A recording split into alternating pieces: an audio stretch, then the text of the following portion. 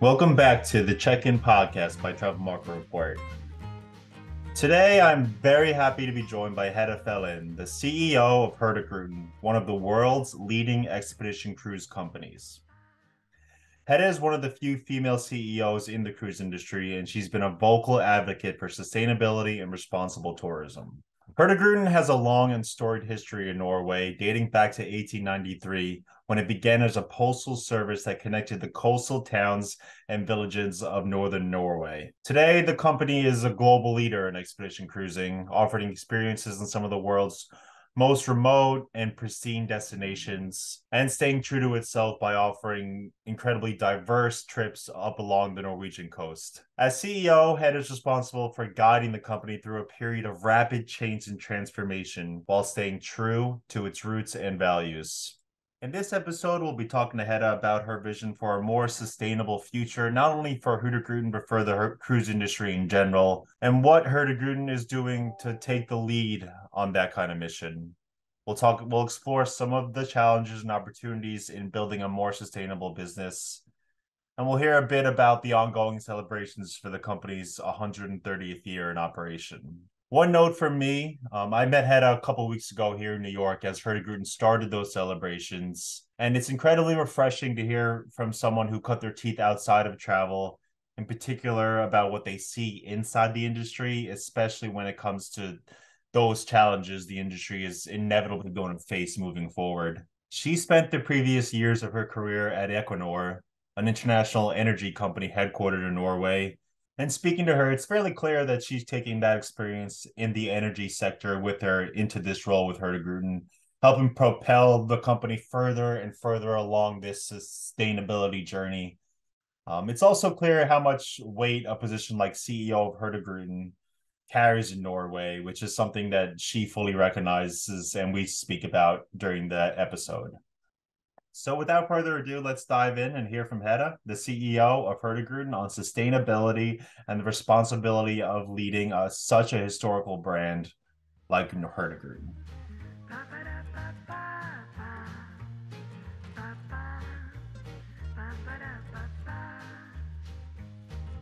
Hi, Dan. Hi, how are you? I'm actually calling in from the Norwegian mountains today.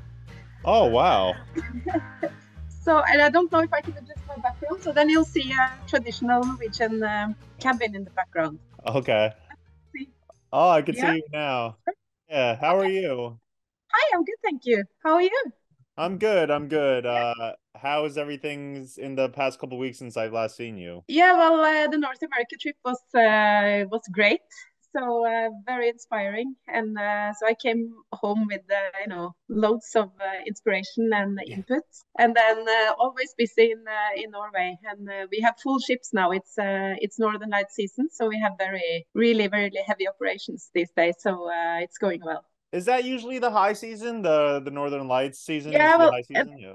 and that's the strange thing. It's it used to be summer. It was only full in the summer, and then half empty in the winter with only local passengers. And now we see tendencies of the opposite. That international guests mainly they really eager to see the Northern Lights. So February is as full as it's never been. I think it's very on trend these days to see Northern Lights. So we really have tried to get a colleague on board last week, and we couldn't get one single Oh my cabin. God. So yeah. So, but it's luxury, of course, after 2 years of pandemic.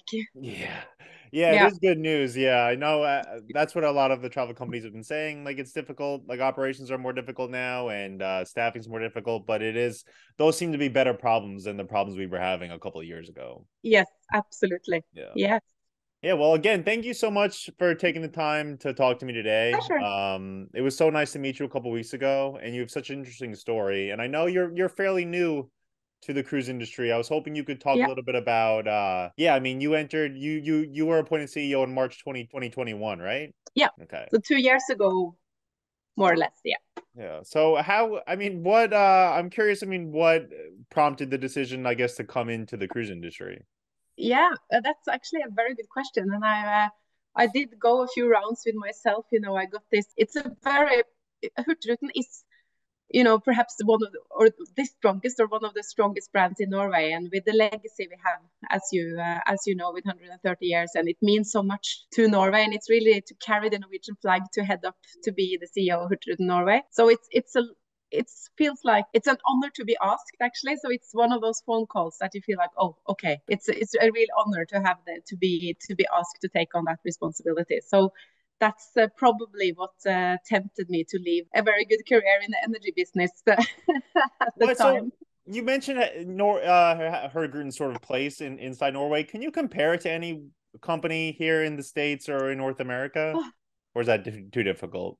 Oh, that's maybe I should ask my colleagues about that, because that's I might, fair. give a wrong. It's not many companies with 130 years of legacy, and because it means so much for the entire country, but also for it's like I met an advisor of the Queen and the royal castle, and they like oh, we're such appreciative. Everyone has this high feeling to and connection to Hurtigruten. So and when you go abroad, you really carry the Norwegian flag, and you kind of show the best of Norway. So it feels like both an honor. It's a very exciting leadership task, of course. So of course that's what tempted me as well. I know when you have so much legacy, you also have a lot to do in the future. So for me, it was like, okay, I have to take care of the legacy and respect the history, but then continue to develop to make sure that we have 130 years in the future. And that was probably the most really tempting part for me, to take on that leadership task and continue to develop the company in the future, with currently, of course, a lot of sustainability challenges in both transport and tourism. And I thought, okay, it's a mission. I have to take it. It's a mission. Yeah, it does seem like a huge responsibility. Yeah.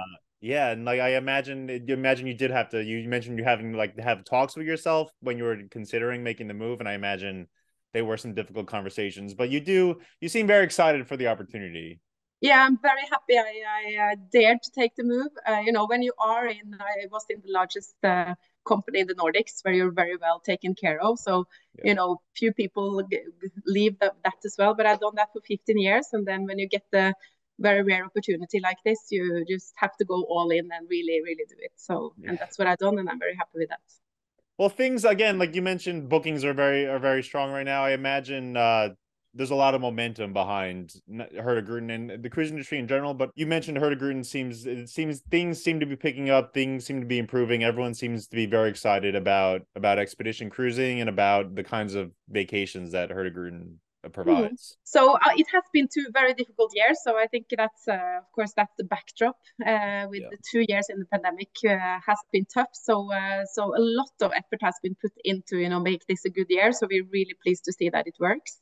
And as you say, people are they haven't been traveled as much for the last few years. We see that the trend is to travel again, but perhaps travel a bit differently and do things that do different things. And I think that's where Hurtigruten as the entire group comes in. You can do both the expedition part, as you say, which is a product on trend, and then Hurtigruten Norway, which is it can't be compared to anything. So then it's really for those that want to do really the off-beaten track and the authentic and have the opportunity to experience something for real, and probably those that don't want to do the kind of common holidays would take the Hurtigruten Norway product. Yeah. So I want to ask about sustainability. I want to ask about sort of how Hurtigruten differentiates itself in the market. But I want to sort of continue on talking about your first experiences in the cruise industry. I mean, did you have an idea of what working in the cruise industry would be prior to joining Hurtigruten, and has sort of the experience matched those perceptions prior to coming aboard? Yeah, well, I have to say that, I was tempted with the Hurtigruten Norway part, because it's not cruising as such. It is this mission that you're part of something more, and definitely I would not have joined if it wouldn't be for the strong focus on sustainability. I think that cruising has a difficult reputation as well, and that industry needs to be more forward leaning when it comes to take responsibility for our business and our industry. So and I must say that was a bit as expected.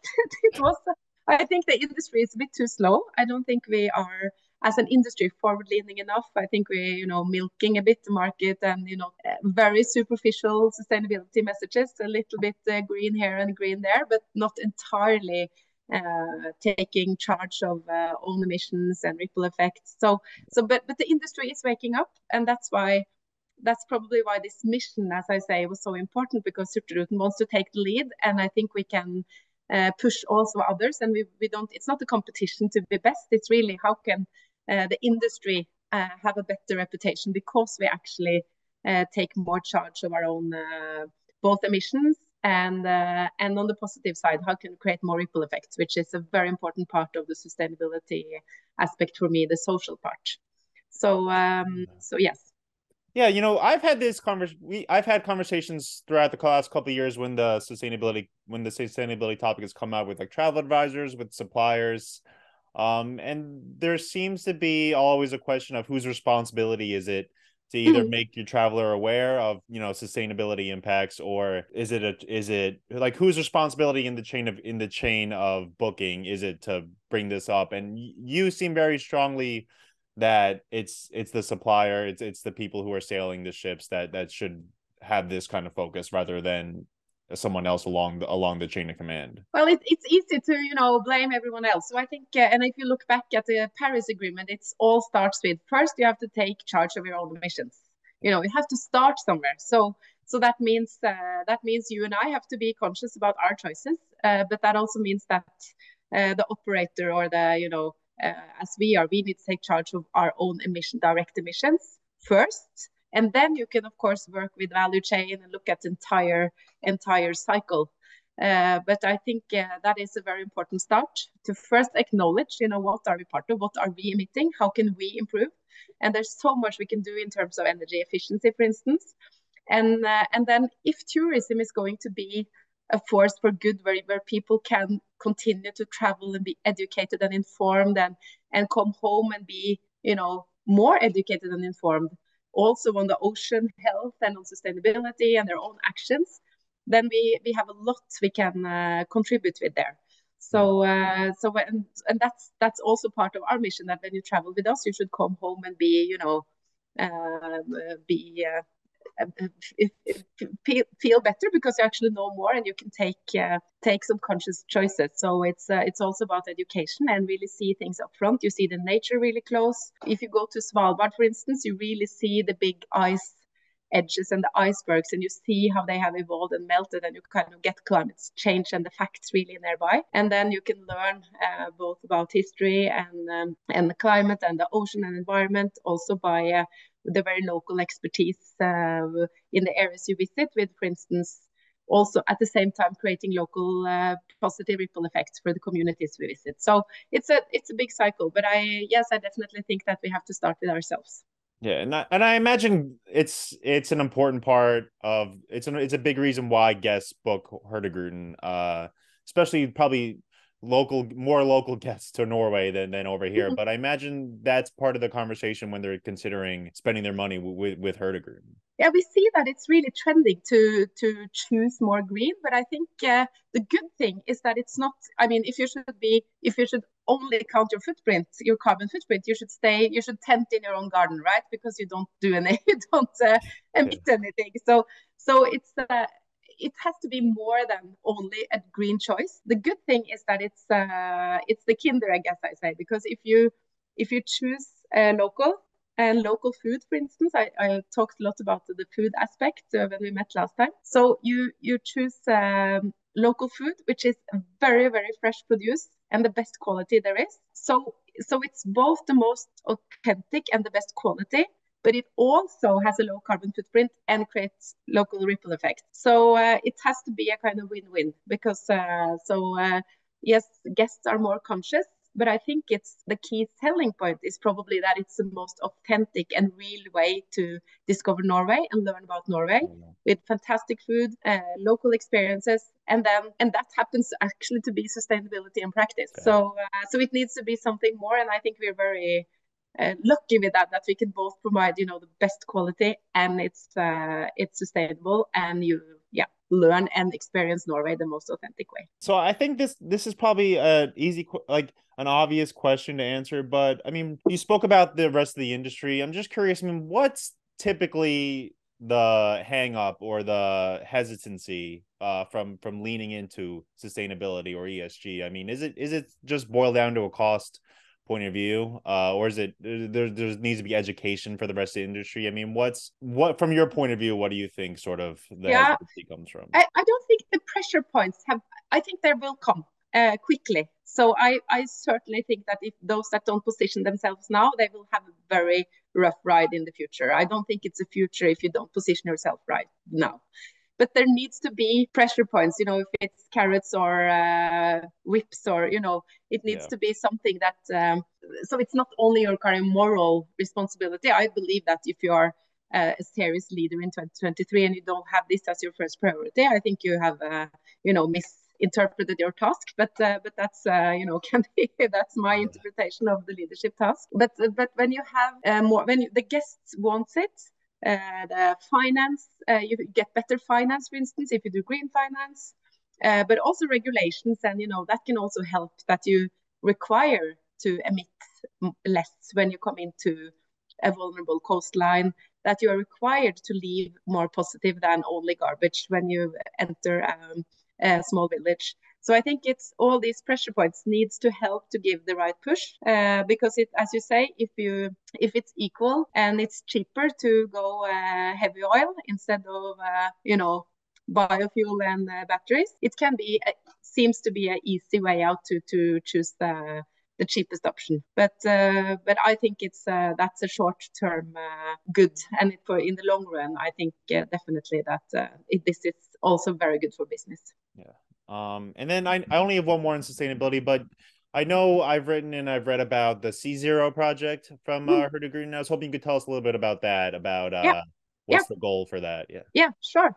So first, as I said, we have to take charge of our own current emissions, because that's also what we see, that we see some very loose promises that, oh, in 2040 we will be zero and 2050 will be zero, but it seems far away and it's not concrete enough. So first we have to start with our own fleet. So that's what we have done. We have upgraded the entire fleet to be more energy efficient, but the technology of today cannot get us to zero.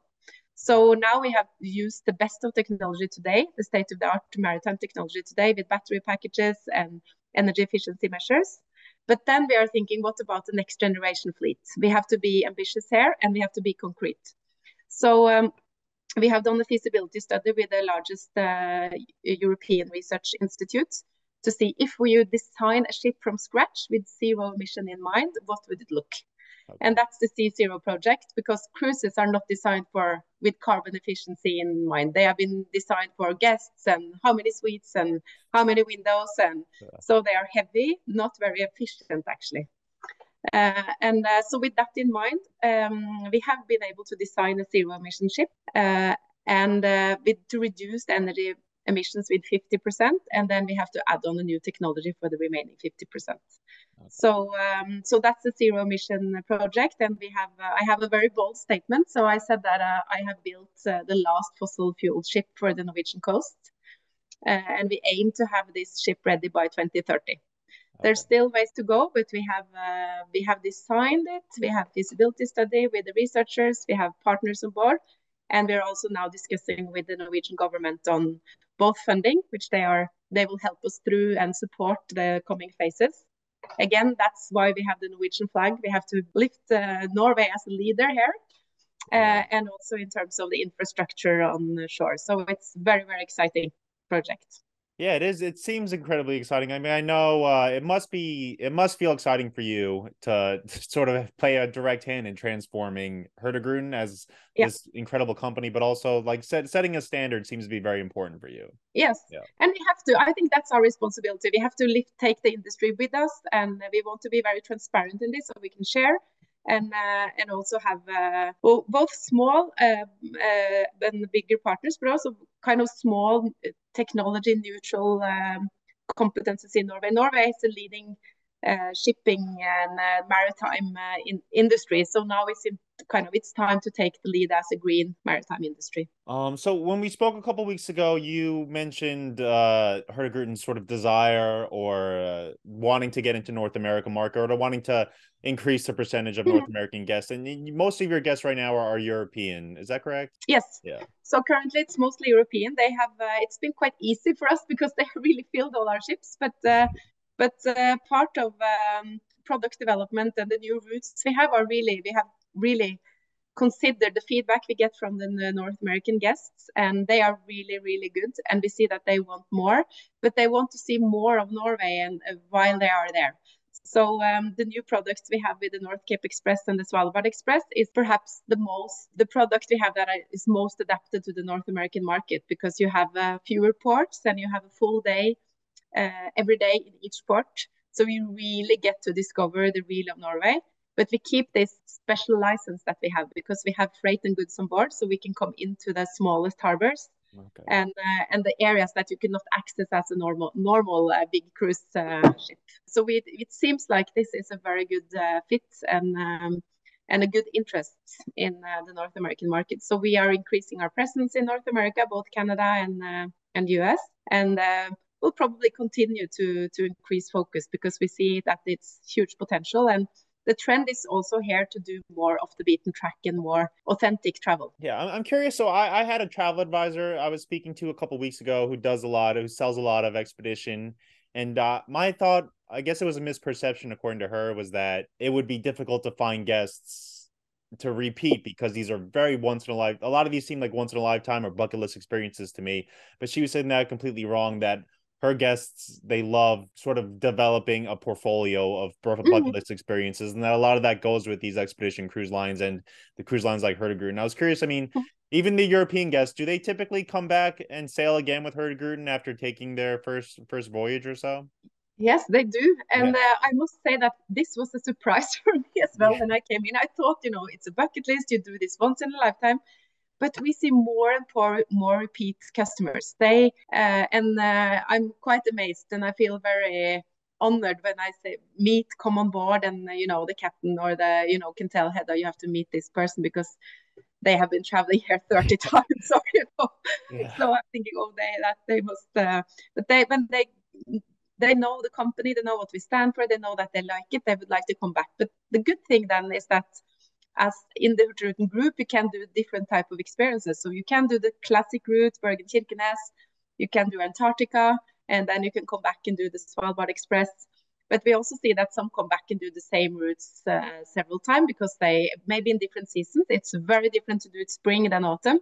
It's very different to do a winter Northern Light cruise than a summer experience. So that's a big honor, but you're right. People tend to come back, but we first have to tempt them for their first time, and then we have to see if we can tempt them again. So what's the difference? I mean, I know the sunlight is incredibly different depending on seasons in Norway, right? Yes. So I mean, and that's probably why we are used to be so a summer product, because you have sunlight 24/7, which is quite special to experience the 24 and in the midnight in the sun is completely straight up. So you never have the kind of evening feeling. You just feel like it's midday all day around. But of course, the winter, the northern lights and the blue light and the pink light and the contrasts of in the nature with is the dramatic nature in a way it's more and more popular during the winter. It's no pollution, so it's no light pollution, no air pollution, so stars, northern light, everything is really, really clear. So that's why probably that is very popular, but very different from the summer. I prefer actually spring or autumn, because then you have the 4 seasons while sailing on the coast. It's such a long coastline, second longest coastline in the world. So when you travel from south to north, you'll probably be in the summer in the south, and then you have feel like and you can be full winter when you come top north to the Barents Sea and Kirkenes.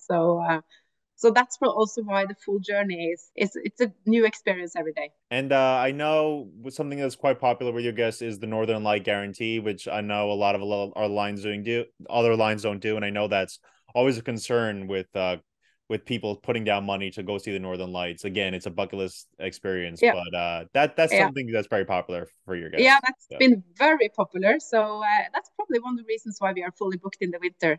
When people want to, they take a long trip and they want to spend time with us to see the Northern Lights. We are quite certain that we will be able to show you the Northern Lights when you take a full trip. So, and we are in a period of time, the next 3 to 5 years, there will be very intense Northern Lights. So we feel quite certain that our guests will experience it. But we have this promise that if you do not experience the Northern Lights, and it's qualitatively checked with facts, so that it's really, if you don't experience it, you will get a new trip for free.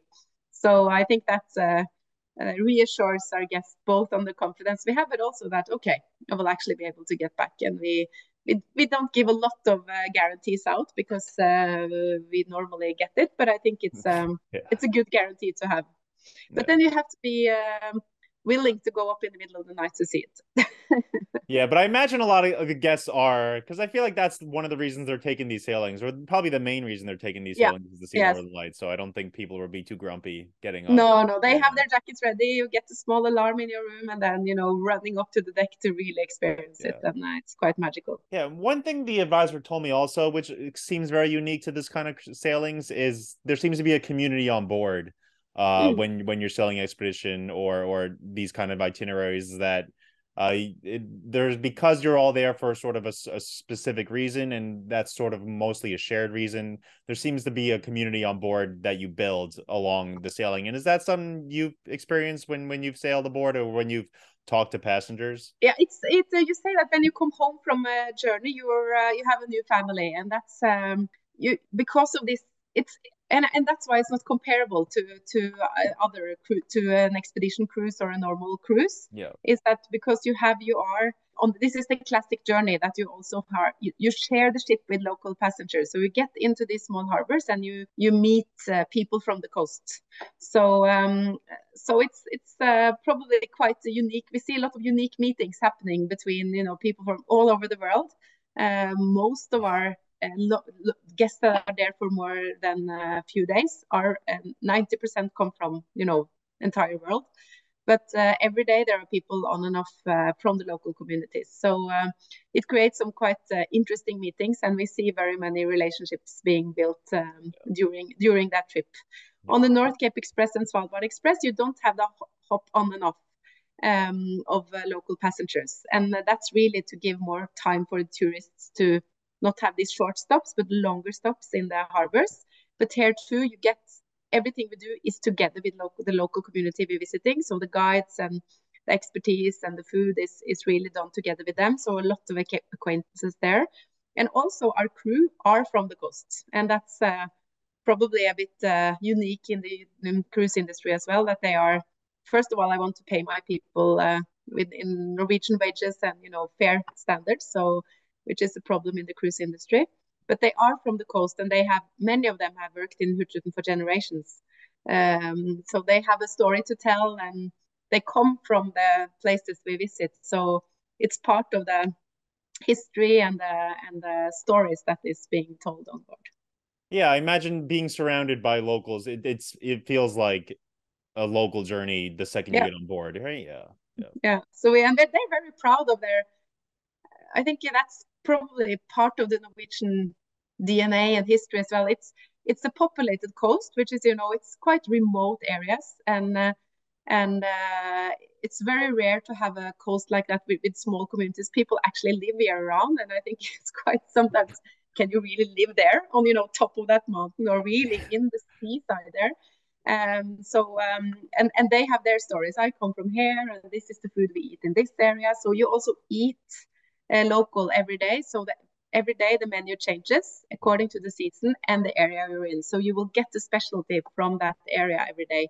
So that's also kind of part of experiencing the authentic Norway. I mean, I don't want to take up too much of your time, but you talk about getting in the North American market. I'm curious, I mean, is there a desire to be educated about the Norwegian culture from North Americans? I mean, I'm sure you see a lot of people with Norwegian heritage wanting to come on board. But there's also there's still an appetite, I guess, from other non ancestral. Yes, that's quite interesting because we also thought, who should we, we are not a big, known brand in the North America as we are in Europe or in Norway, of course. In Norway, everyone knows who I am because of the role I have, But in North America, we're not that a well-known brand as such, so we cannot do awareness campaigns so that every man on the street should know what is Hurtigruten. So we need to think, who should we kind of target, or who is our best audience? And we are also thinking, is it those with Scandinavian heritage? Of course, there are more people in Minnesota with Scandinavian heritage than in Scandinavia, but it's not sure that they are the ones to travel. So we still see that New York, Texas, California, areas with, actually quite educated audience in a way, that want to do something special. Scandinavian values and Scandinavian nature is intriguing and on trend, and I think has a reputation that it's clean, it's no pollution, it's calm, it's beautiful. So and I think the food is probably a surprise. Maybe we're not known to have that high quality kitchen, and we see more and more Michelin stars, and we have the best chefs on board, and so that's probably the positive surprise. I think the expectation is the fjords and the midnight sun and the beautiful surroundings and the cleanness and the kind of Scandinavian architecture, interior and values, and then we can surprise them with some positive experiences on top of what they expect, and that's maybe why they come back. So this is the 130th anniversary. I mean, we spoke about a lot so far. Is there anything else you want travel advisors to know about the anniversary, about Hurtigruten, anything else you just wanted them to be aware of before we wrap up? I just think the awareness of the North Cape Express and the Svalbard Express, because that's quite new. So of course that's building on the legacy. It's really the DNA of Hurtigruten Norway, but even more maybe upped up a little bit in terms of what you get of experience on board, and also a more time to really experience the entire Norway. And then of course Svalbard Express, you get both the coast of Norway and Svalbard, and the North Cape Express you also get included Oslo, which is a selling point, because we see that if you come to North America, it's a pity to kind of miss out on the capital while you are in Norway. Well, again, I know the time difference is kind of crazy between you and I right now, but thank you so much for your time. It's always nice to talk to you, and it was really incredible sort of getting your perspective on that's great. I hope you got something hope you learned something new, and then hope you got something that is valuable for you and your audience. I definitely did. And again, I know you've been in the role for a couple of years now, but again, congratulations, and best of luck with the 130 years and everything else going forward too. Thank you so much. Really, really nice to meet you then. Talk to you soon. Talk to you soon. Bye.